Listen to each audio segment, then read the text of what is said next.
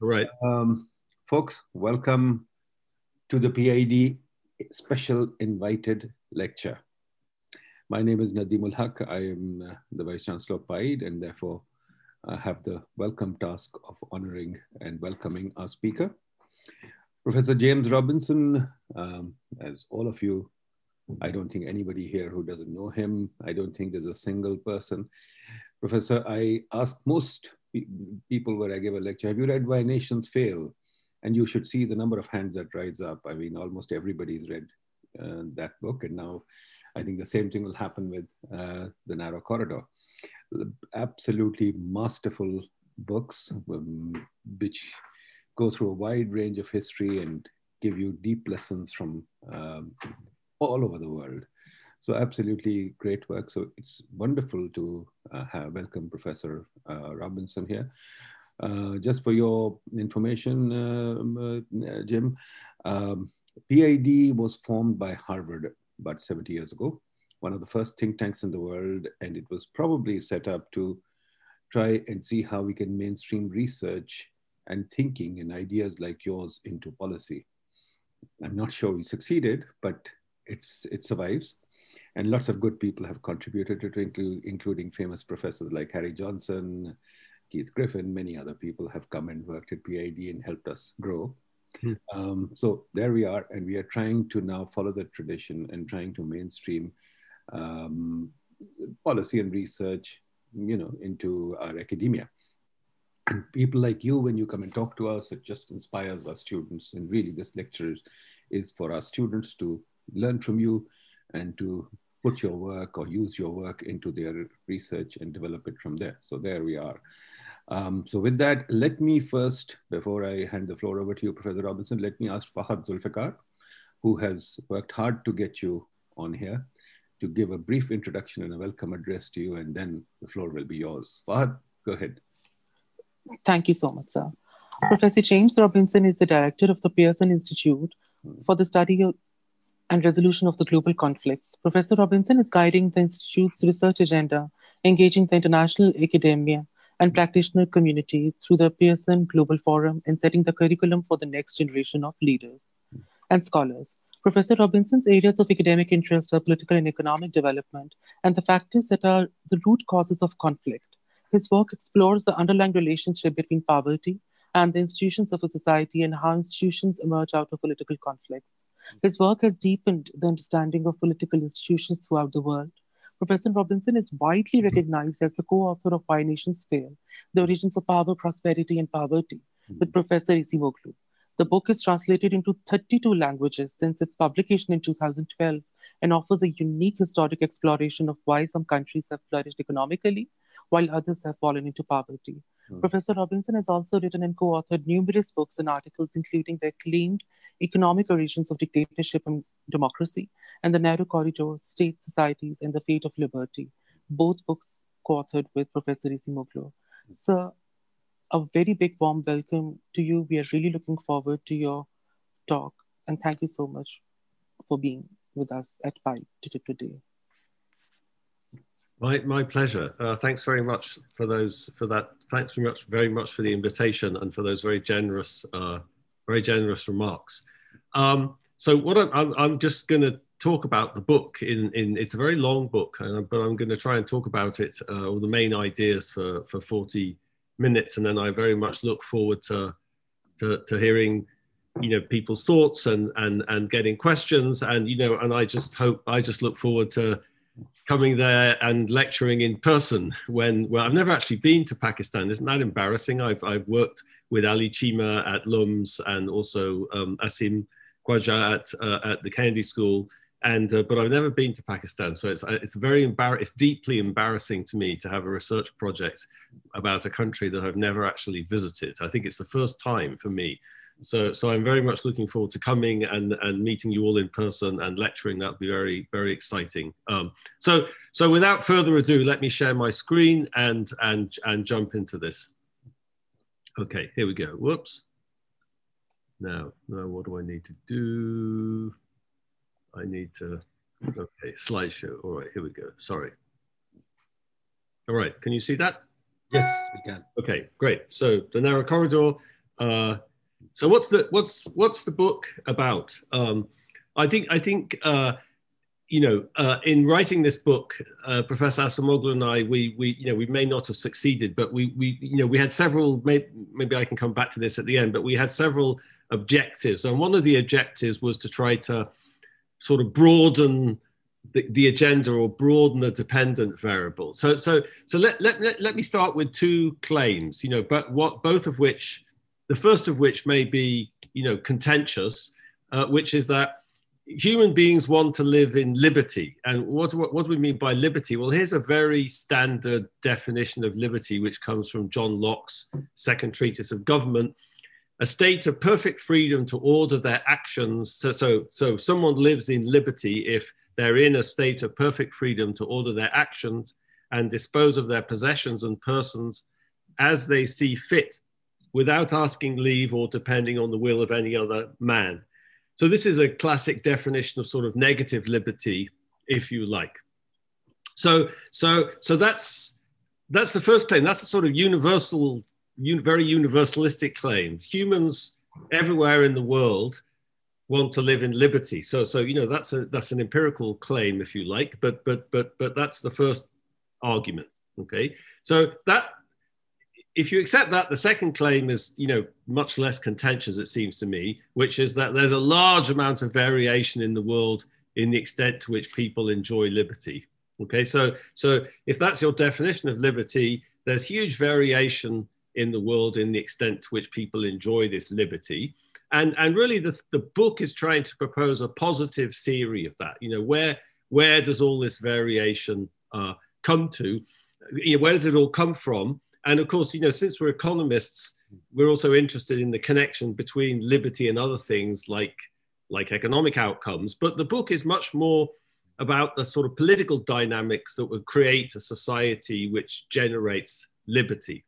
Okay, so I think at the start of the book we think about just how do you map this variation, and I think some sources of illiberty or some sources of variation in liberty are sort of obvious to everybody, it seems to me. Hold on a second. So I think it's very common to any social scientist, and this was certainly on Locke's mind, was an obvious situation of illiberty is where you have a very powerful state that dominates society. Locke, when he was writing in the late 17th century, was writing against Hobbes's vision of this powerful Leviathan, and Locke was very concerned about how do you control such a thing. Okay, so oh gosh, sorry, I don't know what's happening here. All right, so here's I think is a if you buy into this notion of liberty and illiberty, in a kind of positive way, here's a society with much less liberty than most. This is if you've been in Tiananmen Square recently in Beijing, you will have seen all these cameras everywhere. The Chinese government are putting up millions and millions of these cameras all over the country. When George Orwell wrote his book 1984, he sort of he had this famous slogan, Big Brother is watching you. Big Brother couldn't actually watch you in 1948, but now he can.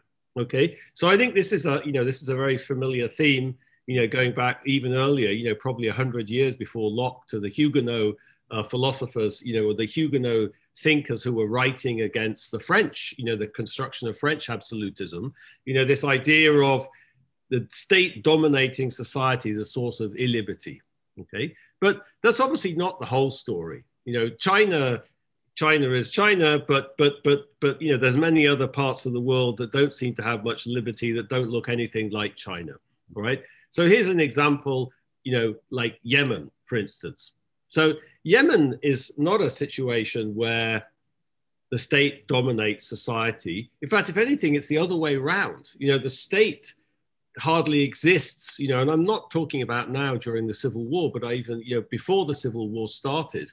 If you went outside Sana'a, you had to go with bodyguards, with Kalashnikovs, because the state, the national state, didn't control the territory, especially the north of the country. Instead, power was very decentralized in society. You know, there's a famous definition of the state due to the sociologist Max Weber, which, you know, Weber said the state is that human community that successfully claims the monopoly of the legitimate use of violence within a given territory. So he emphasized the monopoly of the legitimate use of violence. But in Yemen, if anything, it's society that has the legitimate monopoly of violence, not the state. You know, this is, you know, you see here some young men, boys and young men with their daggers. So when you sort of become of age in Yemen, you're presented with a dagger, and you know, and this is a very symbolic and, you know, thing, and you get different sorts of daggers as you get older. So the monopoly of, you know, violence. Nobody really has a monopoly of violence, but power and authority in Yemen is much more decentralized in lineages and kinship groups than it is in the central state. Okay. But so this is not like the Chinese case, and I'm kind of emphasizing this is actually, you know, in some sense it's the opposite of the Chinese case. And there's probably many more places in the world that are similar to Yemen than there are similar to China. But I think it's obvious that this situation, this kind of the opposite of the Chinese case, doesn't create liberty in Yemen, you know, abstracting from the current civil war, you know, which may or may not be connected to what I'm talking about, you know. But even before the civil war, you know, if you read any ethnography of Yemen, you'll realize that, you know, this is not a situation with much liberty. The state was not dominating society, but there was quite a lot of what, you know, Hobbes in his book Leviathan calls war, you know, what Locke calls the state of nature, you know, so that there was feuding, intense feuding, and there was a lot of violence between these different groups, lineage and kinship groups. Okay, so I'm just quoting Leviathan here, but so that's a very familiar source of illiberty, you could say. But that's not the only problem with this situation in Yemen either, you know, and this is something I'll come back and emphasize a little bit, which is that, you know, Hobbes was wrong, you know, and Locke was right, you know, in some sense. And one of the things they disagreed about was how bad it was to be in a society with a weak state. And Locke pointed out that, well, things weren't as bad as Hobbes said, because there's what he called natural law. And, you know, I think what you see in all of these societies, types of societies where the state is weak, you see the development of all sorts of norms and practices which reduce the amount of conflict and disorder that Hobbes was worried about. But those norms and practices that emerge don't necessarily create liberty either. Okay, so I want to emphasize here, you know, in there's very different sources of illiberty, if you like. So the Chinese case, I think, is very, you know, straightforward. If you know what's going on in Central Asia at the moment, you know exactly what I'm talking about. But if you move to the opposite of the Chinese case, there's other sources of illiberty. There's a very Hobbesian type of illiberty, but there's also a third type of illiberty here, which comes from the kind of response of society to this situation and the creation of norms and practices that make it, you know, that kind of create a particular type of order, but it's not a very liberal order. Okay, so think, you know, so I'm trying to get across this image of there's the state and there's a society, and there's a kind of balance, you know, and I've given two examples, one where the state dominates society and one where, you know, you could say society dominates the state. And in neither case do you get liberty, okay? So, and the idea of the book, and in some sense, you know, the motivation behind the title, The Narrow Corridor to Liberty, is that it's somehow in the middle. You know, it's somehow in the middle when it's not the state dominates society or society dominates the state. There's a kind of balance. And that's where liberty emerges, okay? And there's a narrow corridor where state and society are balanced, where liberty can emerge. So here's the diagram. You're all academics, so I can put the diagram. I never know whether diagrams are, you know, are kind of a good idea or not. But since we're all academics, that we're all comfortable with diagrams. So just think, you know, on the horizontal axis of what I'm going to call the power of society. What do I mean by the power of society? I mean, you know, the power, you know, the ability of society to kind of organize and act collectively, you know, and in a place like Yemen, there's all sorts of social structures, as I discussed, which facilitate, social mobilization, collective action. So society is powerful.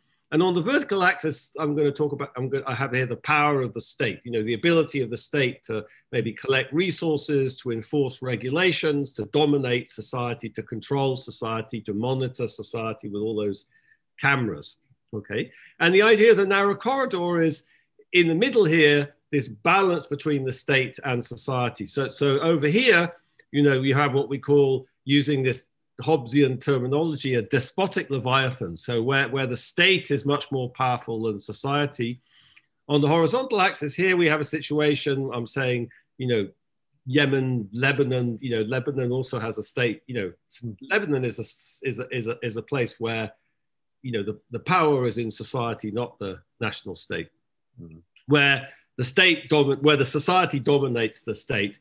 And in the middle, it's this balance of power, and the thick black lines identify what we call the narrow corridor where this balance emerges, okay? And this diagram is meant to suggest a few things, one is that actually, it's true that the state dominates society in China, but that it has a particular type of power in some sense. It has this very, hegemonic power over society, but there's many dimensions to state power in terms of the cooperation of people in society and the trust that people have in the state.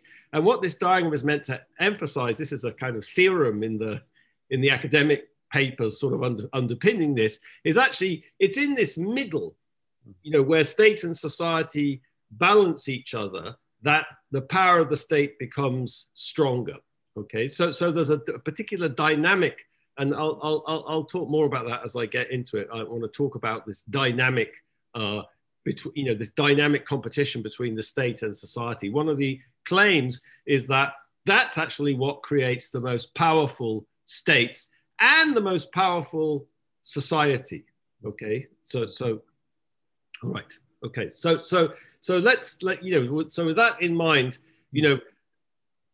the book is meant to provide, so there's our framework. The book is meant to provide this way of thinking about the emergence of liberty.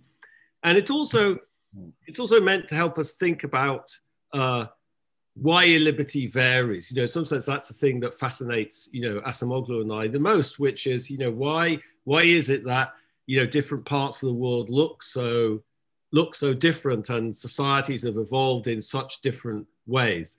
And I guess our sort of view of the world is that that's not really, can't be determined by, geography or climate. I never understood why economists get so obsessed with geography and things like that, because it seems to me that, my reading of human history is that it's human creativity and ingenuity that's the most kind of important factor. And that can lead to very different dynamics. So let me talk a little bit about applying the theory and kind of try to think about, for example, how come China looks like that? How come in China the state dominated society? And how come in, say, Western Europe, you have more of a balance between state and society? Like where did that come from exactly? Okay, so we spend a lot of time talking about things like that in the book, not about Pakistan, unfortunately. Maybe our next book, but Pakistan, as I said, I haven't even been to Pakistan, so I'm embarrassingly ignorant. You can tell me. Okay, so how do you get into the corridor? Let me think about, how did Europe, Western Europe, for example, get into the corridor? Okay, and to tell you about that, I'm going to go all the way back to the history of the Roman Empire, to a book by Tacitus called Germania. So Tacitus was a Roman statesman and historian. He never actually went to Germany, but the Romans were very interested in Germany because they couldn't defeat the German tribes militarily. And so the Tacitus book Germania is almost a kind of ethnographic account of how were the German tribes organized, and why were they so successful militarily, and why couldn't we defeat them? So here he's describing the political institutions of the German tribes. And so over matters of minor importance, only the chief debates. On major affairs, the whole community, the whole community debates. The assembly is competent to hear criminal charges, especially those involving the risk of capital punishment. These same assemblies elect, among other things, the magistrates who administer justice in the districts and villages. So what Tacitus kind of points out is that the Germanic tribes have this incredibly participatory political system, dominated by this assembly. Okay. So why is that significant for the history of Western Europe? Because it is significant for the history of Western Europe because when the Western Roman Empire collapsed, it was overtaken by these German tribes, like the Franks. Okay, and one of the leaders of the Franks, Clovis, I guess I'd call him a political entrepreneur, took these traditional Germanic political institutions and he fused them with late Roman state institutions, legal institutions, administrative institutions, the church. On the left here, you can see Clovis being baptized. So Clovis, was a heathen, and he and all his army converted to Christianity and sort of co-opted the church hierarchy. Okay, and so he took these very participatory political institutions and he merged them with state institutions. Okay, and so in our telling, this is the moment where this balance of power emerges between the strength of the state and the strength of society, and it becomes institutionalized to some extent. This is 1,500 years ago, so it's a long time ago. And here in 882, we have the first, so what did Clovis do? He founded the Merovingian dynasty, and the Merovingian became the Carolingian dynasty. And here's Hincmar, he was a bishop, describing a Carolingian assembly in 882. At the time, the custom was followed that no more than 2 general assemblies were to be held each year. Those of lower station were present in order to hear the decisions and to deliberate concerning them and confirm them not out of coercion, but out of their own understanding and agreement. So Hincmar, this is the first kind of eyewitness description we have of a Carolingian assembly. It's strikingly similar to Tacitus's description about 700 years earlier of a Germanic assembly. Okay, so and here's something that I find very interesting. So what did Clovis do when he created this state? He promulgated a legal code. Promulgated, he didn't write it. It's the Salic law. So here's the preface to an existing copy of the Salic law, which describes how it was written. Okay, there were 4 men chosen out of many amongst them. Their names were Wisogast, Arogast, Saligast, and Widogast. It sounds like the Lord of the Rings or something. They came from beyond the Rhine. The Franks were a German tribe. They came from beyond the Rhine, coming together in 3 legal assemblies and discussing the origin and cases carefully. They made judgment on each case as follows. So if you read the Salic Code, this is not like some lawgiver, dictating what the law was going to be. This is an extremely bottom-up codification of social norms, practices. So Clovis might have promulgated the Salic Code, but he didn't write it. Okay, in fact, these assemblies wrote it. So if you remember the quote from Tacitus, Tacitus talks about these legal assemblies too. So it's an incredibly participatory construction of this legal system. Okay, so in the chapter on Europe, we sort of this is a it's a kind of historical juncture where these things come together, and that sets in motion a particular dynamic. And that dynamic we call the Red Queen effect, which is this competition between state and society. So this is not a kind of social engineering. It's not like, you create this thing and it stays there. Like, look at what's happening in the United States at the moment. The United States is not just that these people got together in Philadelphia in the 1780s and wrote the Constitution and everything else goes like a smoothly working machine. No, there's constant competition and contestation, to maintain the institutions. And so, but it's a very path-dependent contestation. So in the chapter on Europe, we tell this story of the history of this competition between state and society, and the emergence of liberty in Western Europe. Okay, so here's I'm English, so here's the English version of this, which is the Magna Carta. So the Magna Carta, which was signed in 1215 by King John with his barons in Runnymede Meadow. Okay, so this is a typical British, going over the top here, the birthplace of modern democracy, which it certainly wasn't. But let me tell you something about, maybe some of you, if you've ever been in the suburbs of Western London, you've been to Runnymede Meadow by the River Thames. So this is where they negotiated the Magna Carta. So why there? Why did they do it there?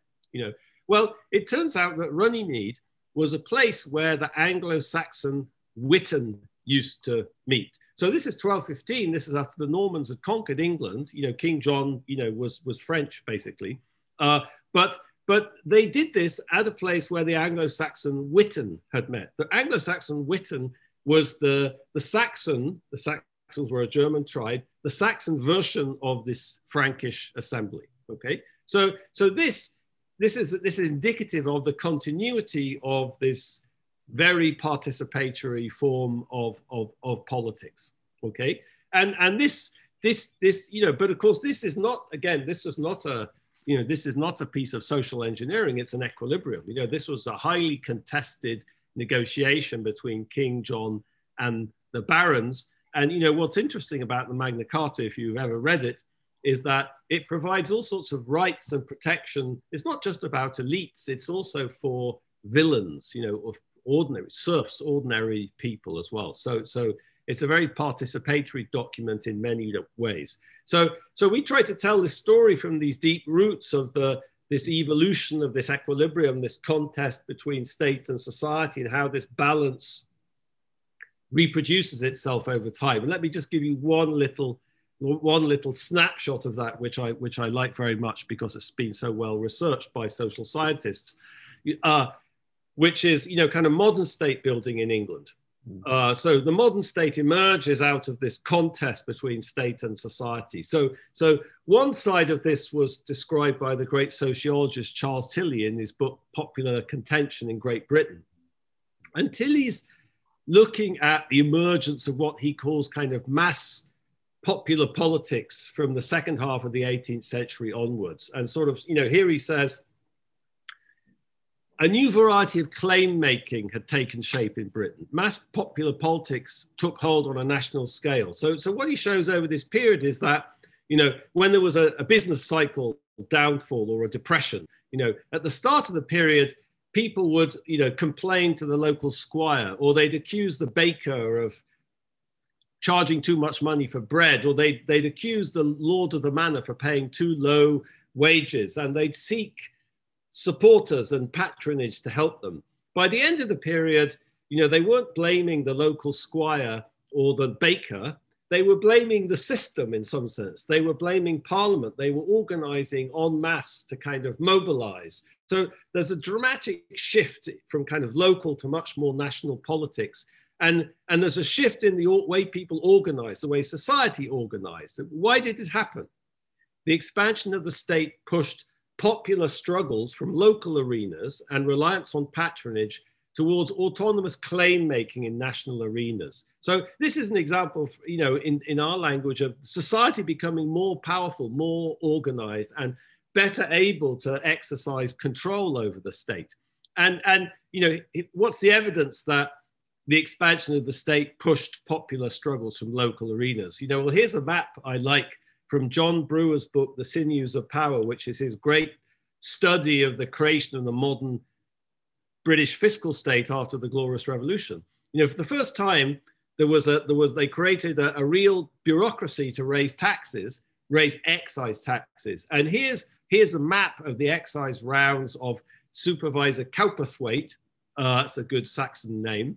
And, here's all the excise collectors. This is, Supervisor Cowperthwaite is going all around, Yorkshire, checking who's producing what and how much bread are they producing and how much beer and how much butter. And, and just, this is the state in your face for the first time. This is the state kind of monitoring you, taxing you. This is exactly what Tilly was talking about. But this process of state formation created this reaction from society. So we like this as an example of this interplay between the state gets more powerful, society organizes to control it. Okay, so this is this is what we call the Red Queen effect. Okay, so this is, you know, this is the dynamic, trying to give you a flavor of the dynamic in what, you know, in this corridor. What about China? So, you know, why didn't this dynamic get off the ground in China? Is that because they eat rice in China or use chopsticks, and in England they eat wheat? And, you know, no. Okay, you know, if you go back far enough into Chinese history, you see all sorts of things. You know, here's a book from the Kunti, which is like a kind of famous Confucian tract. I don't know China. I don't know Chinese, but one of my Chinese students, he showed me. Oh, sorry. He showed me this, and it was just too good to miss. So if you look on the right, you know, this is the Chinese. Let me tell you what this says, and you know, it says, the king is the boat, the common people are the water. The water holds up the boat, or the water sinks the boat. Okay, so the people can hold up the boat with the king, or they can sink it. You know, so this is a statement about accountability. You know, this is not so different from the Germanic tribes. This is, you know, this is pre-Qin. This is before the first dynasty, when Chinese society was much more decentralized. In fact, there's all sorts of evidence of assemblies and control and accountability. And, you know, we know that, you know, if we go back in history, human society, when it was smaller scale, had all sorts of mechanisms of accountability and participation and constraint on the use of authority. And so this is, you know, this is not so different. But then what happens? Well, a new model emerges in China. About 100 years before the first dynasty, the Qin dynasty, is kind of consolidates itself. This is one of the intellectual founders of that model, Shang Yang, or Lord Shang. And here's, you know, here's a passage from his from his existing writings. He was a sort of Chinese Machiavelli. It's like it's fabulous stuff to read. Of course, writing, you know, over 1,000 years, 1,500 years before Machiavelli. When the people are weak, the state is strong. Hence, the state that possesses the way strives to weaken the people. So when the people are weak, the state is strong. The state that possesses the way strives to weaken the people. Okay, so the way, that's a complicated concept. You know, Tao, it's, you know, virtue, but here, you know, here is the state should weaken the people. You know, so this is, you know, he didn't just provide kind of intellectual foundations for the Qin state. He provided all sorts of practical designs for the institutions, you know, of kind of militarized peasants and peasant farmers. You know, he was very antagonistic to commerce and you know, and this model, you know, this is China today, isn't it? You know, when the people are weak, the state is strong. Hence, the state that possesses the way, President Xi loves to quote Confucius, you know, nowadays, strives to weaken the people. And that's just what the Chinese state does, you know, and the most recent version of that is the social credit system, you know. So now in China, you know, where everyone is going to have this social, anything you do in the shop or, you know, whatever it is that leaves a trail, you know, you get a social credit score. And if you're a good citizen, you'll be rewarded. And if you're a bad citizen, you'll be punished. You won't be able to buy a plane ticket or a railway ticket or go to a football match or so, you know, so this is Lord Shang. This is, you know, this is, there we are. Okay. This is what we call a despotic Leviathan. Okay. So, and you can see, you know, so this is a situation where, you know, think of this balance of power between state and society I was describing in these kind of vignettes about the European history. This is where it kind of topples over. You know, in the Chinese case, what I'm saying is that, you know, if you go back into, you know, before the first dynasty, before the Qin dynasty, you see all sorts of things that are not so different from what happened in Western Europe, but it just toppled over into this situation where the state got this enormous dominance over society, and a kind of intellectual project emerged to kind of consolidate that and legitimize that. Okay, so you might think, so what about these other cases? What about something like Yemen? How do I think about the other side of the corridor? Well, we have a very simple explanation for that in the book, which is in some sense, the anticipation of this Chinese equilibrium, is very scary. So the anticipation that creating hierarchy and authority or creating a state will lead to this dominance is enough to kind of make you avoid it. Okay, so we give this. Let's see how am I doing for time? We give lots of examples of this in the book, but one of my favorite ones, I'll talk about it very fast, is an African example. Maybe it's too. There's no time limits, Professor. Keep going. It's okay. Okay, all right.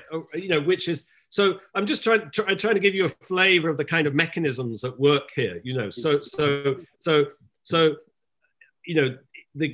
In the European case, I gave you this idea of the state trying to control society. That's what the excise tax system was trying to do, and society kind of pushing back against that. But that's a competition in the Chinese case historically that kind of toppled over into a situation where the state dominated society. So the way we try to explain these other cases, like Yemen or many cases in Africa or other parts of the world, is that in some sense it's the anxiety that you'll get onto this Chinese path that keeps this equilibrium where society dominates the state, or the state is very weak. I think you see that in many parts of sub-Saharan Africa. And the leading example we use early on in the book is from Nigeria, in Tivland, in Nigeria, where the Tiv were a society, with some similarities to Yemen society. It was a society organized around very powerful kinship groups and sort of lineages, and it didn't have centralized state authority. It didn't have centralized authority at all. Of course, that's not true in Yemen. I mean, in Yemen, they had the whole experience of state formation, with Muhammad and the rise of these very powerful Islamic states from the 7th century onwards. And so that was a different kind of context in which Yemen functioned relative to and they had this, they had Islam and they had religions that could help build institutions, and so that this obviously that's different in this African case, but there are some types of similarities. And what's interesting about the Tiv is that it's kind of very well documented, the politics in some sense of statelessness, so why was power so decentralized within these families and kinship groups? Why was there not any kind of centralized political authority at all? And the argument, that ethnographers have, so I don't want to insult anyone's intelligence, but this brown is, I don't know if my cursor doesn't seem to be, oh, it is working if you can see it. So the Tivland is down here, Makurdi, this is on the Benue River in southeast of Nigeria. And so this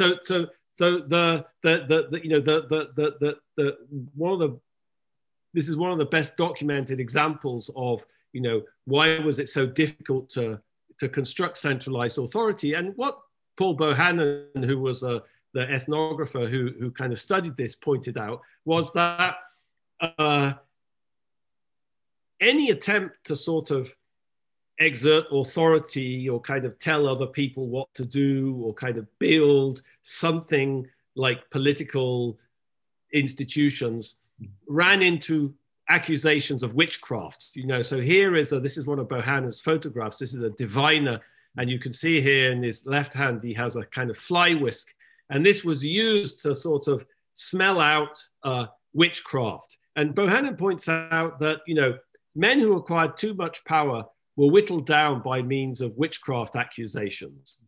Nyambua, so this was just a particular kind of instance of kind of supernatural power, was one of a regular series of movements to which Tiv political action with its distrust of power gives rise to, so that the greater political institutions, one based on the lineage system and a principle of egalitarianism, can be preserved. So the argument here, which is we kind of try to make general in the book, is that it's, these societies like in Yemen or many of these African societies, tend to be, you know, very egalitarian. Power is distributed widely, you know, within families and lineages. That's a very egalitarian. And there's this immense distrust of power because people can't see how do you create hierarchy and create authority and create a state and control it. You know, if you think about this Chinese equilibrium as being the counterfactual, that's the sort of main mechanism we emphasize here.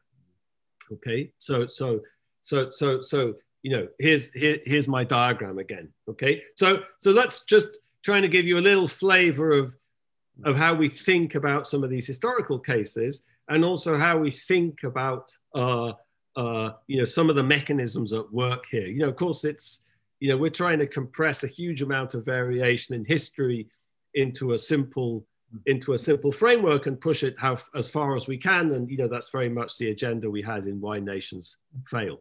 You know, but of course, there's even more mechanisms than that. And you know, if I was going to think about other parts of the world, you know, there's not, you know, this idea that somehow the state dominates society like China, or society dominates the state, like, you know, in parts of Nigeria or Yemen, you know, or there's this balance, you know, which creates, you know, much more liberty and much stronger societies and states.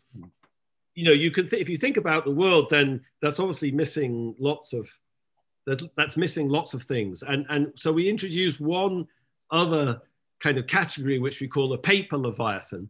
And actually, you know, I mentioned that here because, as I said, I don't know anything about Pakistan, but we try to use this concept to think about Indian history. And you know, what do I mean by more mechanisms? Well, you know, the image I gave of this competition between the state and society is, you know, the state wants to dominate society and society wants to avoid being dominated. So it organizes and it fights back, and that creates this competition, what I call the Red Queen effect. But you know, what I've seen, you know, kind of in my own research, I work a lot in Colombia and South America. My wife is Colombian. I've taught in Colombia every summer for 25 years. Is that what I see in Colombia is, you know, it's not true that there's some sort of Shangyang type kind of will to power here, you know. In fact, the Colombian state is very anxious about building capacity because it worries about the reaction from society. It worries about people mobilizing. You know, think about that discussion I gave of Tilley's book, where the state expands and society mobilizes and reacts. Okay, so we call that in the book the mobilization effect. And our argument is, you know, in a place like Colombia, it's exactly the anticipation of that mobilization effect, which stops the state wanting to exert power. Okay, and it's also true that, you know, state weakness can be a good thing. State weakness can be a good thing for elites. It can be exploited as a source of political power, of clientelism, and also a source of wealth. So the last kind of set of concepts we use in the book, you know, which we think sort of expands the explanatory power, is to say, you know, so far my discussion has been, you know, state elites want to be powerful, you know, and if they can, they want to dominate society like in China. So society anticipates that, and they may just stop the whole thing in its tracks, like in Yemen or Nigeria, or this balance can emerge. But what I'm suggesting here is that actually state elites may not really want to push this thing. They may not want to, you know, they may not, because of this mobilization effect, because they're worried about society may mobilize and they won't be able to control it, or they'll have to make lots of concessions to it. And it's also true, you know, state weakness can be exploited as a power, you know, can be exploited for patronage, and it can be exploited as a source of wealth. You know, it can be exploited. Who is it, you know, in Colombia who's able to take advantage of, you know, the incapacity of the state to loot assets, for example? Elites are. Okay. So these mechanisms, you know, create what we call a paper Leviathan. Okay. And that's, you know, where are paper Leviathans? Well, it's interesting, because paper Leviathan in some sense is like a low-level equilibrium trap. It's like The state is weak and society is weak. The state doesn't get stronger because it doesn't want society to become stronger. And because it turns out state weakness can be exploited. That's point 2 here. So you can sort of think of, this is a different sort of constellation. It's like a low-level equilibrium trap. You're not really in the corridor because this competition hasn't got going yet. It hasn't got moving, but you're not veering off to one side or the other. Okay, so that's how we try to talk about the Indian case. It seems to us is a kind of a case where we try to define. India is sort of fascinating because when you go back in the history of India, you actually see there's a very deep history of participatory politics, for example, in India. Going all the way back to the time of the Buddha in the north of India. You see lots of evidence of assemblies and participation. This notion of the panchayat is very ancient. The south of India, especially in Tamil Nadu, there's very well documented instances of popular participation. So that's very un-Chinese, but that's also tangled up with the, I would say, with the caste system and other aspects of society that makes it very difficult to create this sort of Red Queen effect. So I'm raising huge things that we could spend years talking about. So I'm just trying to give you a little flavor of that. Okay, so I'm happy to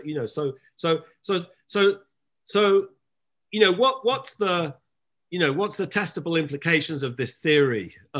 You must have read Milton Friedman's positive essay on positive economics. So I guess we that's sort of tongue in cheek. I mean, we think more of this in terms of, here's a framework. It's very simple. There's a few mechanisms, and perhaps it helps you think about all this variation we see in the world. But there's a few consequences. One is that Lord Shang was wrong. The most powerful states have the most powerful societies. That's a sort of theorem in the model. We could argue about whether that's true empirically, but that's a consequence of the analysis in some sense. And obviously here, the emphasis is very much on divergence. There's no process here, some natural process of convergence. China has been in this equilibrium for close to 2,500 years. The idea that somehow a bit of 20 or 30 years of economic growth will turn China into a liberal democracy has always seemed to me to be the most insane kind of idea. So I think thinking about how historically grounded these equilibria are sort of shows you that there's no natural process. Actually, that the history is about divergence. It seems to me rather than convergence.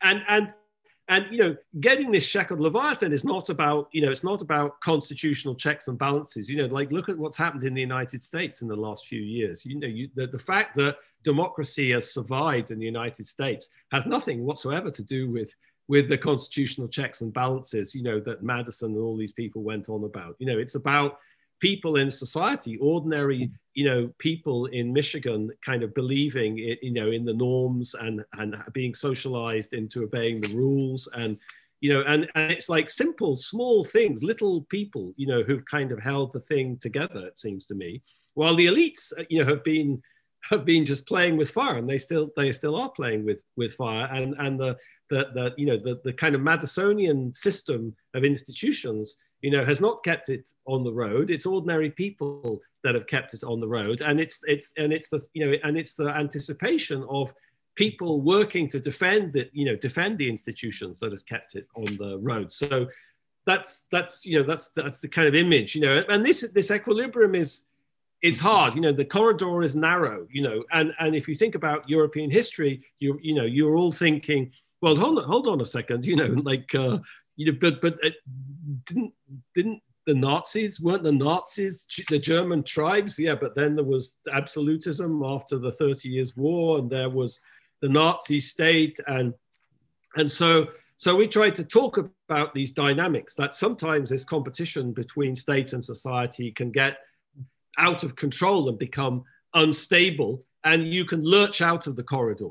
Okay, I think, you know, why do we, in that case, why do we emphasize this deep history? Well, because I think that that does create some kind of common knowledge, or it creates some common understanding of how things work in society. You know, I think one of the fascinating, you know, if you think about the German history, about, you know, the crash when the absolutist state sort of crashes during the Napoleonic War, all the institutions that had been kind of sort of sidelined, you know, in the building of the absolutist state bounced back, just like they do at the end of the First World War, and just like they did, you know, after the collapse of the Nazi state. You know, Germans sort of, this is how we do, you know, this is how we do things. We have these practices and principles, and they bounce back. And so I think, you know, for someone like me who sort of tries to study this long run history, that's what I find interesting. But obviously the short run dynamics can be incredibly consequential in terms of human welfare. So you know, again, I'm just sort of anticipating some of the things that we talk about in the book. And you know, and there's nothing, you know, there's nothing uniquely Western about liberty here. You know, I mean, like, it's true that a lot of the philosophical work I started by talking about Locke and Hobbes, you know, it seems like a very Western narrative, you know, but I guess you know, I don't know, you know, you're the world well, but I've worked for many, many years, you know, in Latin America and sub-Saharan Africa. And I'm very comfortable with, you know, people have very different cultures and they have different ideas about, you know, a good life and what's important. But I'm very comfortable with saying that, you know, people everywhere I've met, all over Africa or South America, they are concerned about liberty in this way, and being able to organize themselves and their lives and their communities in the way they want to. And, you know, there's very different models of that, but I don't think there's anything Western about this notion of liberty. It could be that a lot of the intellectual writings and the canon is written by, you know, white Westerners.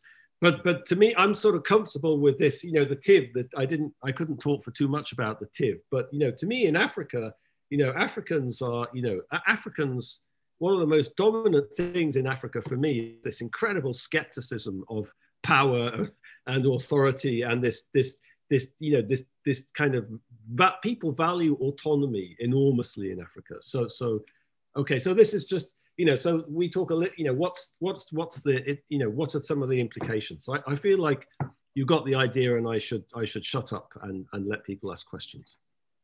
Thank you very much. Thank you very much, Professor Robinson. I think that is a great overview of the book, although I must confess the book is so full of history and so full of detail that I give you great credit for trying to cover it in a short period of time. But it's a fascinating book, which, by the way, is on a prescribed reading list at PID.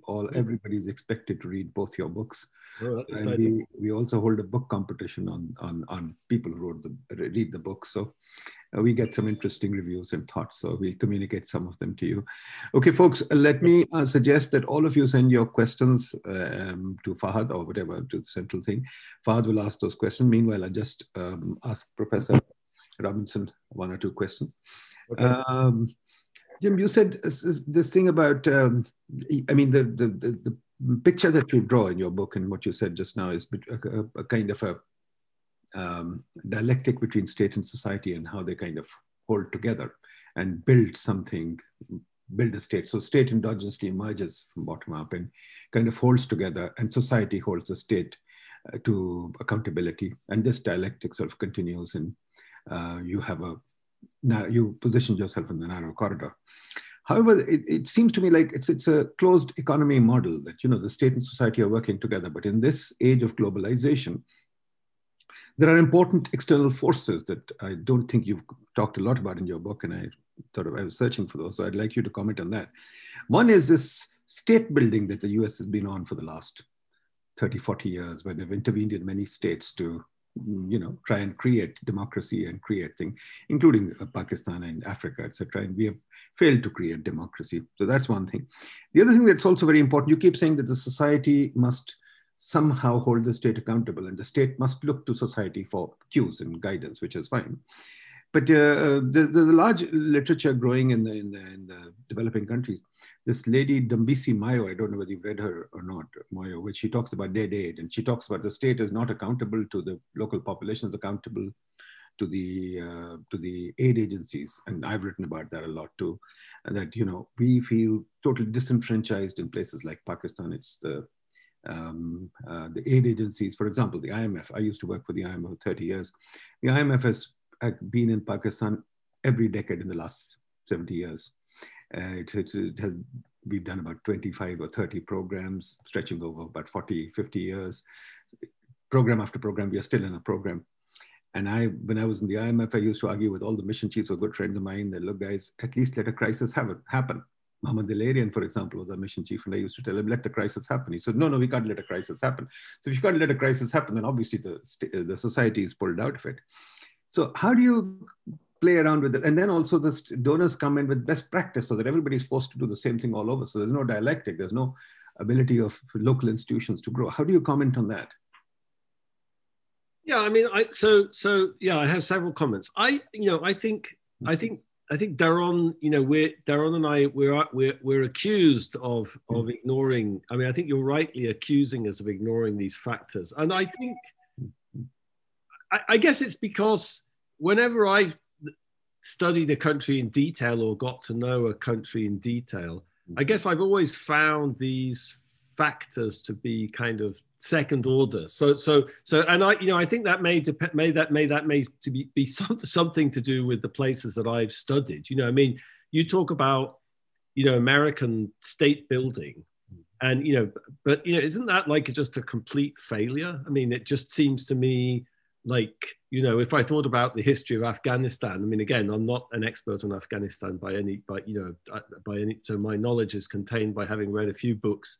But it's, Afghanistan's been subject to a long history of external, the British meddling. The British twice tried to kind of annex or control Afghanistan, completely unsuccessful. The Soviets were unsuccessful. The US, was unsuccessful. It seems to me, what would put Afghanistan on a different trajectory would be a genuinely legitimate kind of political project which would come from the Afghan people themselves, you could be right that outside meddling is making that more difficult to happen and delaying it.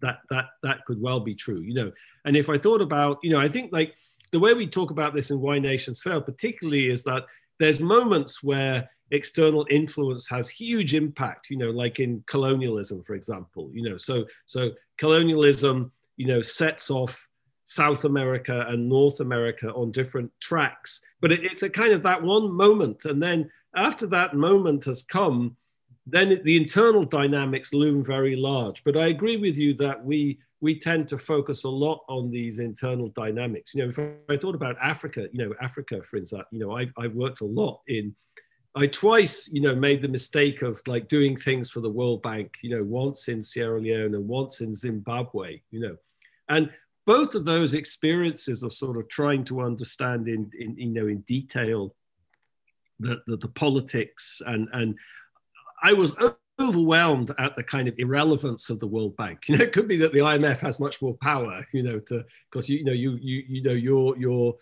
you're funding the budget and the bank is more decentralized and it's doing all these projects and stuff. But I've come away from both of those experiences, thinking the World Bank is really marginal to understanding anything that goes on in Sierra Leone and Zimbabwe.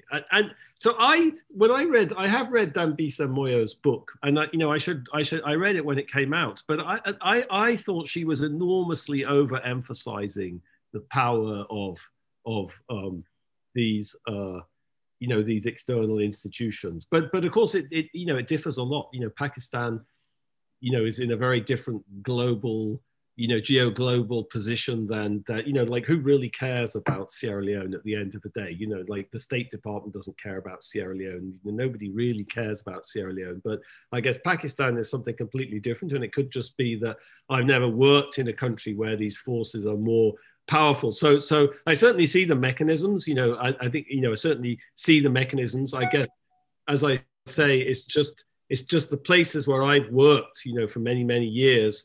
It's always seen these kind of internal dynamics that have been the kind of more significant thing. And that's, you know, like if you look at like a lot of the sort of more specific research projects that we've worked on, they've always been looking at these kind of internal dynamics or internal politics or institutions. But I do think that I agree that, you know, we're guilty for not conceptualizing that well enough, and we've talked about it many times actually, but we've never really delivered on it, I have to say. Yeah. Thank you. The other question that I have is your example of the TIV and how the accusation of witchcraft could destabilize the elite. I mean, we've got here an equivalent of that here in Pakistan, and I think all over the world actually, especially in the developing world, which is corruption. So now what happens is that every time there's a leadership quarrel among the elite, they accuse each other of corruption. We are going through that right now.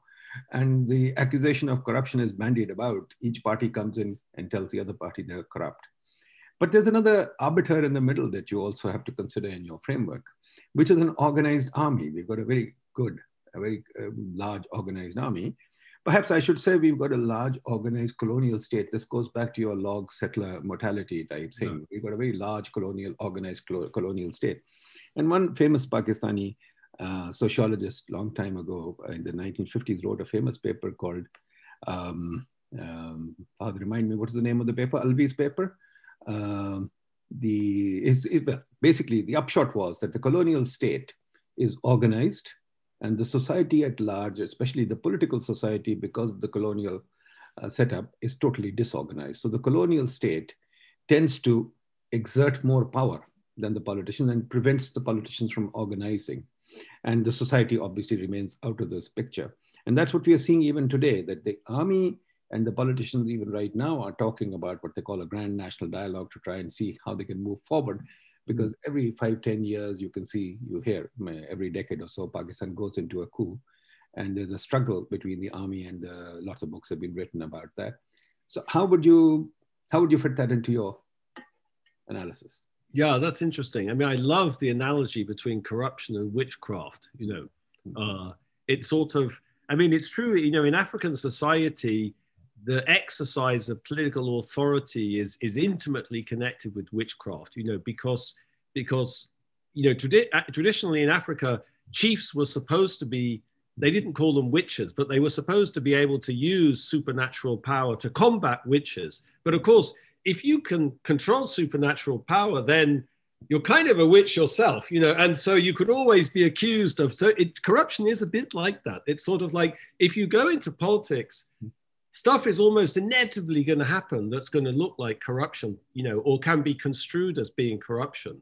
So it becomes like a tool of, that's an interesting analogy, actually. We've been doing some, actually, you know, this is a digression, but we actually collected a lot of data the last few years about witchcraft in Congo, in the north of Congo, like looking at the connection between witchcraft and politics and witchcraft activities. So they're all so into it in Congo. But it's very hard to understand. But you know, but I love that. I love that analogy. I'm going to think about it. Yeah. So the army. That's interesting. Yeah. So that maybe that. I mean, again, this is not the sort of legacy you see in Africa. But perhaps, you know, that there's a very different legacy in South Asia of, you know, the colonial state, you know, was organized in a very different way than the British colonial state was in Africa. It even had its own office, right? It wasn't And you know, this military, I mean, the British used the Indian army, you know, to kind of run, you know, to govern its whole empire, you know. So there was investment in state institutions, military institutions in South Asia, which you know, which was not true anywhere else, more or less, in the British Empire. So I don't know. I have to think about that. But so that's a kind of, it's almost like there's another player, you know, there's another player which you know, the sort of dynamic that we talk about can't get underway because there's a spoiler that doesn't want it to happen, you know. But perhaps that's a bit like our Papal Leviathan, you know, which, you know, we don't have the army in there, but the idea with the Papal Leviathan is that, you know, state elites don't want this competition to get going, because society will become too organized and society will become too powerful. And perhaps what you're saying is actually it's the army doesn't, in the Pakistan case, it's the army that doesn't want this Red Queen effect to start operating, because then it will lose its control over the society. So that's interesting. Yeah, I'd love to know more about that. And if you send me the citation to that paper, I should start doing my homework before I come. Sure. Well, let's see. Fahad, do you have any organizer questions now? Yes, sir. There are a number of questions. A lot of questions have poured in on our few, because we can't waste Jim's time. So whittle down to the few important ones. Go ahead. Sure, sir. So the first question is primarily about the intersection of state, society, and institutions, and it's been asked by Rafiullah, who's a researcher at PIDE. And he asks that, why do extractive institutions in some hybrid regimes seem to persist? Have elites been able to successfully dupe the excluded majority, or do the excluded still maintain rational calculus and the power dynamic can tilt any given time?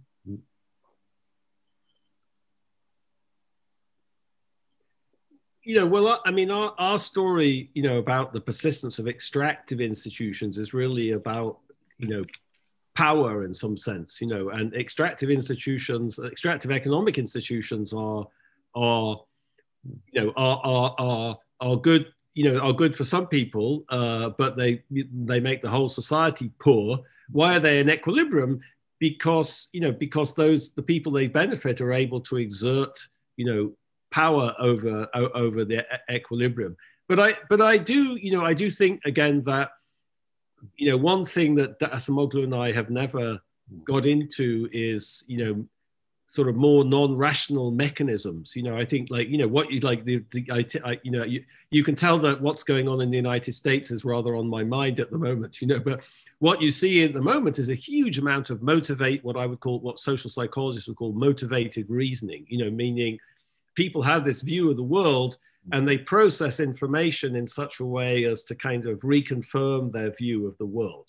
So after all this storming of the Capitol last week, the BBC interviewed all these people, these Trump supporters, and the Trump supporters were sort of saying, "Oh, this was all organized by these left-wing agitators to discredit the Trump administration." It's a completely insane view, which is inconsistent with everything we know about what went on. But people are processing, it's motivated reasoning. Where I live in Bogota, where my wife and I stay in Bogota, there's a neighborhood, it's a fascinating neighborhood called La Perseverancia. And it was started by a kind of oligarch called Leo Kopp, who created the first modern brewery. He was German. He came and he created the first modern brewery in Colombia called Bavaria. So today, that was 130 years ago. Today, 97% of beer sold in Colombia is produced by Bavaria. So they've basically had this monopoly for 130 years. That barrio Bavaria, this La Perseverancia, he built it for his workers, basically. So he was a monopolist and he was also a monopsonist. He built this barrio for his workers, and it's poor. Today it's poor, but if you go and talk to people, they identify so much with Bavaria. In fact, on Sunday, if you're in Bogota, I can take you. If you go to the main cemetery where he's buried, people go to the grave of Leo Kopp and they ask for miracles, like the guy who basically created this monopoly, which has been extracting rents from Colombians for 130 years. People go and they, with their rosaries, and they ask for miracles, so what is that? So there's a sort of ideological project which has helped cement these extractive institutions. And so that's very much in evidence in the United States at the moment. Again, that's completely outside the scope of our theory. In our theory, how could extractive institutions survive democratization, for example? How could they survive political power being, spread more in society? Well, because you have tools for controlling that, patronage, or you have, or vote buying, or, so it's not, the quality of democracy is low, you know. But I think it's also, of course, true, you know, what you see is that, you know, that's much more complicated than the model we have. You know, it's much more, you know, if you think about all this populism, and there's this kind of symbolic or non-rational side of politics that I guess we've never really known how to study, you know, or we've never really known how to get. I think it's not well understood by social scientists, unfortunately, you know, and that's because maybe we have too simple a model of human behavior and human motivation, and so sorry, that was a long and not very good answer to a good question. Another question is asked by Dr. Mahmood Khalid from PIDE. He asked that, can you please elaborate more on checkered leviathans? Is it historically determined or by design, or will it be a result of certain conditions prevailing in a specific context of time and space?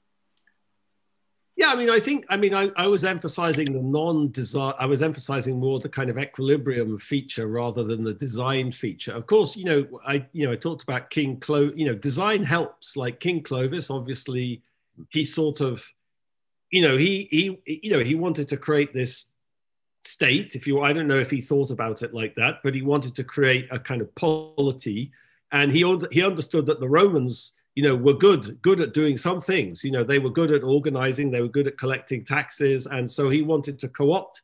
So there's an element of design there in the sense of co-opting those institutions and merging them. You know, so for example, he took these Roman kind of territorial administrative units and he mapped them onto these kind of Frankish war bands. So each war band was kind of put in charge of a Roman territorial unit. So it's quite a clever sort of constitutional design, if you like, you know. So there is an element of engineering. You could say James Madison, you know, Hamilton, these people in Philadelphia were doing something similar, you know, most, so I think that element of design, you know, is important, obviously. I mean, you know, but I think, you know, it's very hard to kind of reconfigure equilibria like that. You know, the US, when they wrote the Constitution, you know, I think that, again, that's something that's very hard to understand. Like, when can you really change an equilibrium by doing something like that by design? Or, you know, when does the equilibrium kind of overwhelm attempts to change it? You know, obviously the US was functioning in a particular kind of context when the Constitution was written.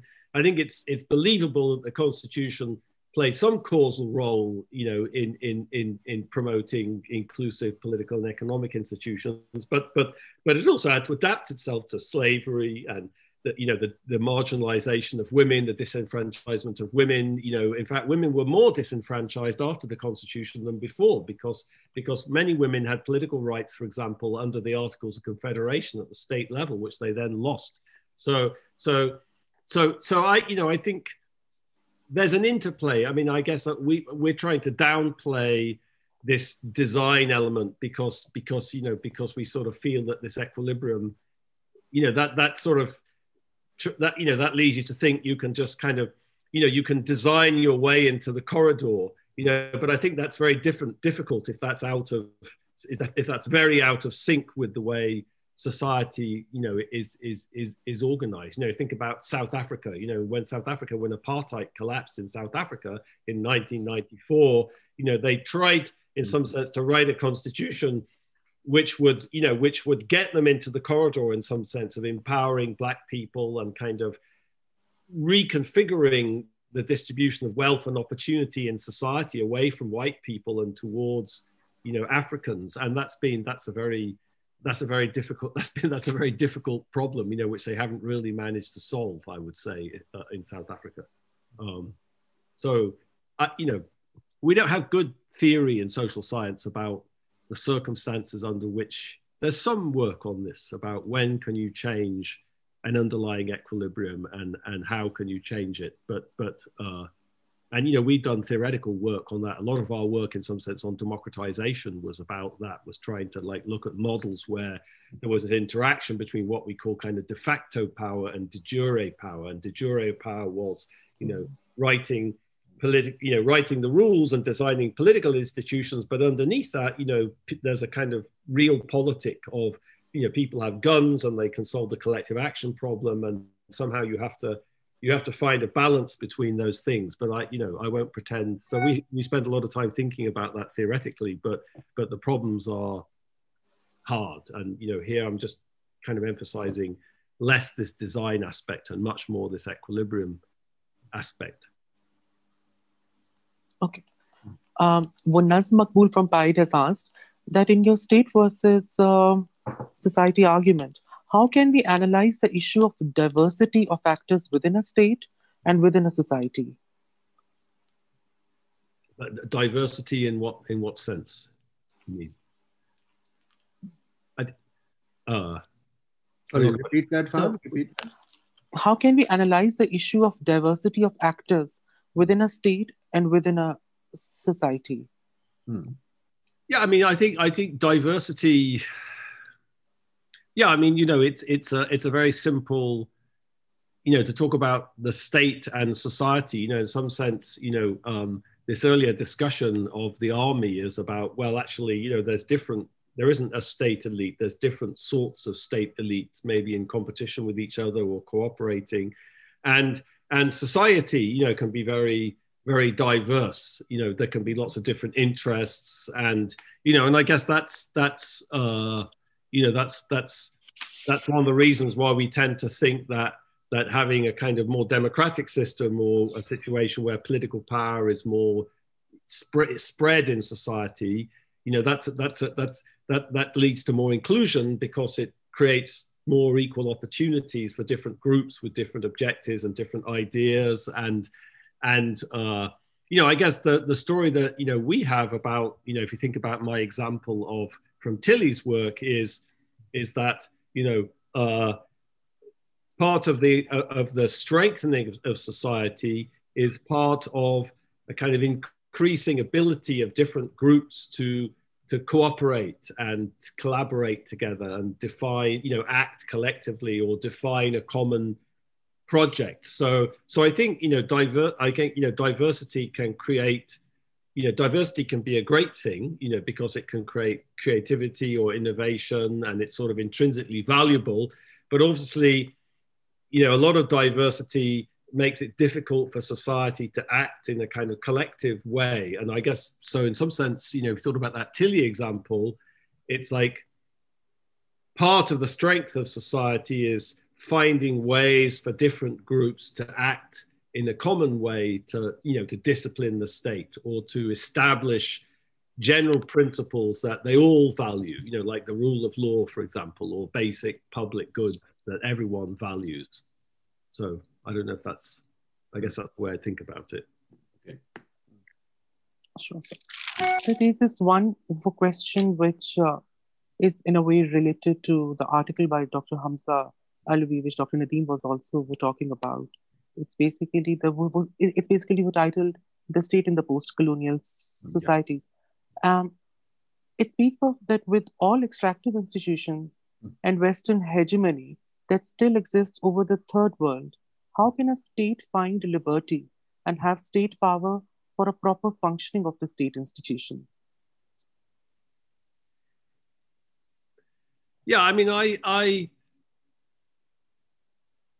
mean, this is a bit related to the previous question about globalization. I think, it's not a coincidence that the parts of the world which have been most successful economically, in the past 50, 60 years, are parts of the world which managed to avoid European colonialism. If you think about Japan or China or Korea or Taiwan, these are all places that avoided being colonized, by the Europeans, and they were able to create a kind of autonomous project, of defining their institutions and their goals and albeit autocratic or whatever, but that sort of, and I think that's something that's been very difficult.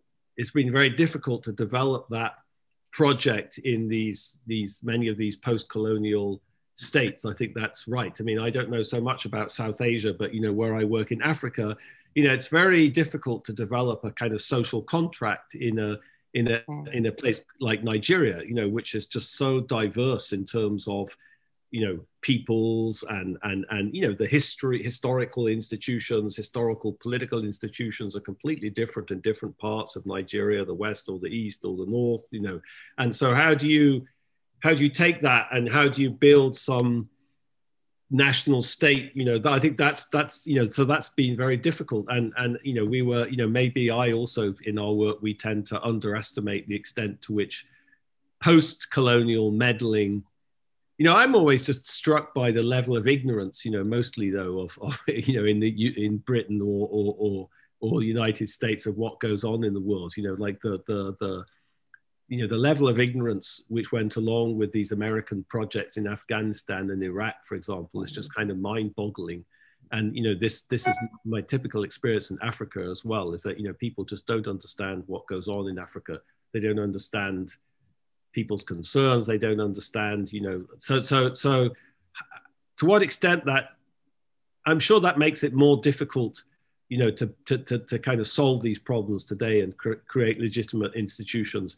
How important is that meddling today relative to the sort of, you know, the legacy of colonialism? I don't know the answer. I don't know the answer to that. You know, I think there's, you know, colonialism and the whole kind of European colonial project left many insidious legacies, you know, in you know, intellectual ones included. You know, I mean, a lot of social theory is kind of just highly calibrated to the Western experience, you know, and then sort of projected into the rest of the world. And I have to say, you know, this is always something I feel, you know, kind of, this is why I was a bit defensive when I talk about liberty. I feel I have to, you know, I'm always anxious. Is that some kind of Western thing, you know, or is that something that, you know, is it too specific to kind of the Western historical experience to kind of talk about more generally? And, you know, that's why I said a few things about that. But, you know, I'm always very concerned about a lot of social theory, and maybe that makes it very difficult for post-colonial states to flourish, you know, because they're continually having to deal with ideas and models of what they should be doing, which were kind of developed somewhere else and sort of lumped down, you know, in Pakistan or in Nigeria or wherever, you know, kind of best practices, you know, which aren't best practices developed in Pakistan. They're best practices developed in, you know, in Idaho or something. And, you know, but Pakistan isn't Idaho. The society's different. You know, I think I tell my students, this is, you know, this is where social science will go in the next 50 years, trying to conceptualize these things better. You know, there's hegemonic intellectual projects, not just hegemonic colonial political projects. Okay. So the last question would be from Professor Alia. She has asked, what are some of the enabling conditions for nurturing a balance between state and society? Yeah, that's a great question. I mean, I think, you know, part of we talk about that towards the end of the book. I think, you know, part of what we like about that diagram, it doesn't really come out when I talk about it for 45 minutes, is that, you know, it sort of suggests that the nature of the problem is very different depending on where you are. You know, there isn't a kind of one size fits all. You know, there isn't like, this is what you have to do, you know, if you want to have liberty or whatever.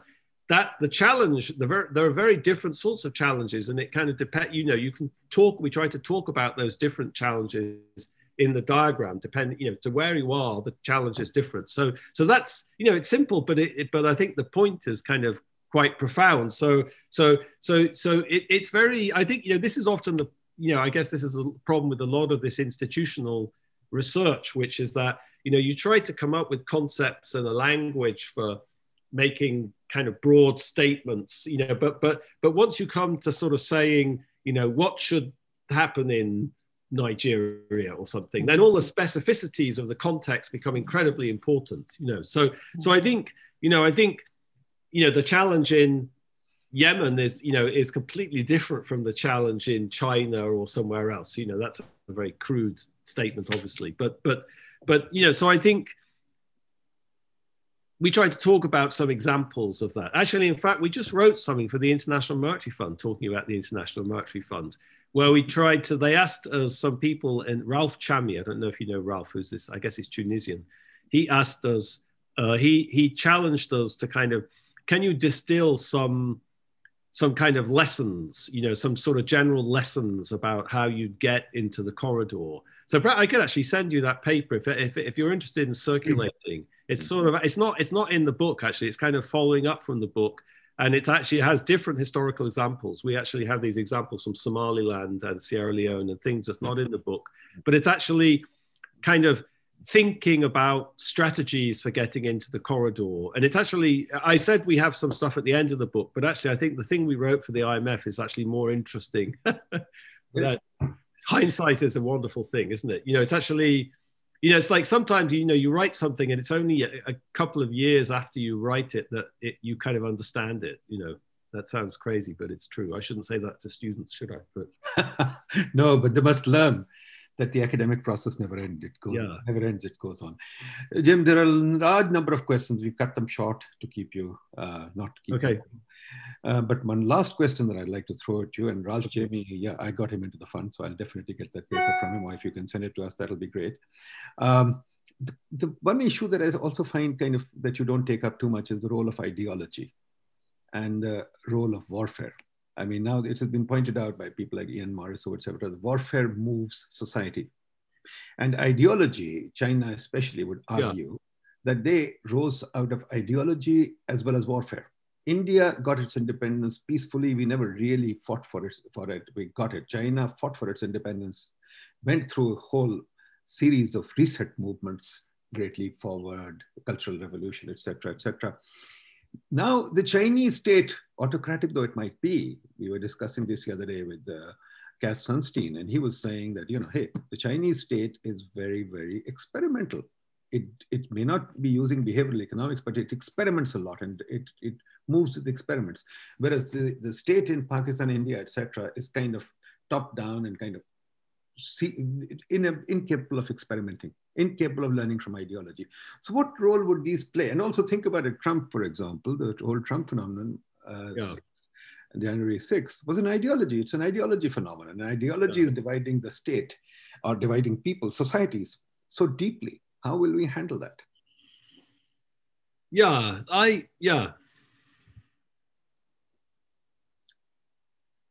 I mean, I think that's right. I mean, I think we're thinking a lot about we're thinking a lot about that. I mean, when I talk about Lord Shang, you know, what was that other than a sort of intellectual revolution in some sense? You know, it was a kind of, of course, it was followed by the military conquest of all the other warring states by the Qin state. But it was inspired by an intellectual revolution, you know, and a kind of vision of this is how you should organize society, you know, and I think, you know, I think that's one thing that's very striking. You know, I mean, I've actually been spending a lot of time the last few years trying to understand Chinese philosophy and Confucianism, and it's just staggering. I gave all these lectures in Taiwan a few years ago, and it just kind of blew me away how knowledgeable about and how powerful those ideas are in people's lives, you know. And I've never done research in China, but I've just been, you know, and if you study that, you see it's extremely different from Western systems of thought, you know, the kind of notion of like social order and how society it's structured, and so I think those things, and I've thought about this. I know most about this in an African context, and you know, again, that's like strikingly different from Western thought. And you know, of course, then in South Asia, you have again something completely different. So I think we're thinking a lot about this, about, you know, some sense like what is it, you know, what constitutes a sort of legitimate organization of society or legitimate structure of institutions, you know, that is an ideological thing, isn't it? You know, it's about, you know, what humans believe and what we can agree to, and I think, you know, I don't think there's one way of doing that. I think, you know, there's very different systems of thought, and there's different ways of conceiving of you know, what human flourishing is, and I guess we're sort of making the claim here. That's again why I was sort of why I'm a little bit defensive in talking about liberty, because you could sort of say, well, the notion that humans value liberty as an ideological construction, is it, or is there some sort of general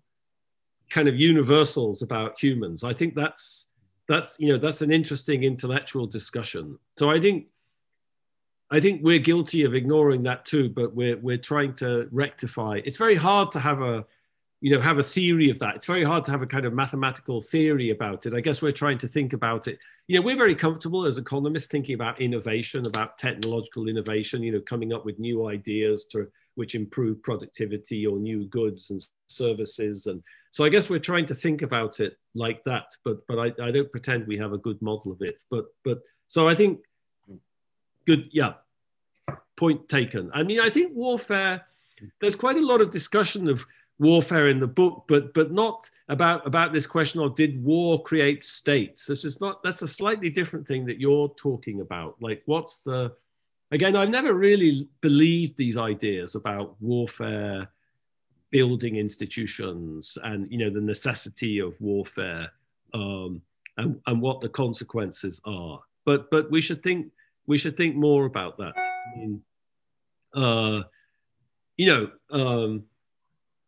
I was just trying to think about Ian's book. Ian's book has this, this view that it's not quite clear what the mechanisms are, but this view, why the West, the West is ahead for now, why the West is ahead for now, or something, that book. I mean, he has many books. I guess he also has this book about he has a book on war too. War, what is it good for? Yeah, I don't believe that. Actually, I don't believe this idea that kind of war is a big driver of human progress, honestly. Yeah. Well, thank you very much, Professor Robinson. This has been a real treat, a new year present to us. I think our kids will be very inspired. Well, they're already inspired by your work, but it's very good to see each other physically. And I must confess, one good thing of COVID is Zoom. We have all discovered Zoom, and we've discovered how distance has now shrunk. We used to always talk about inviting you people to Pakistan, and we'd always call people and they'd always say, we are too busy. But now, thank God, thanks to Zoom, we've got you. But hopefully one day, when things are better, we'll get you to come to Pakistan as well and talk to us, because it's always inspiring to listen to you. Thank you very much, Professor Robinson. All the best for a wonderful discourse. Yes, I would love to come and see you in person. Yes. Great. Thank you. Bye-bye. Okay, thank you very much. Thank you.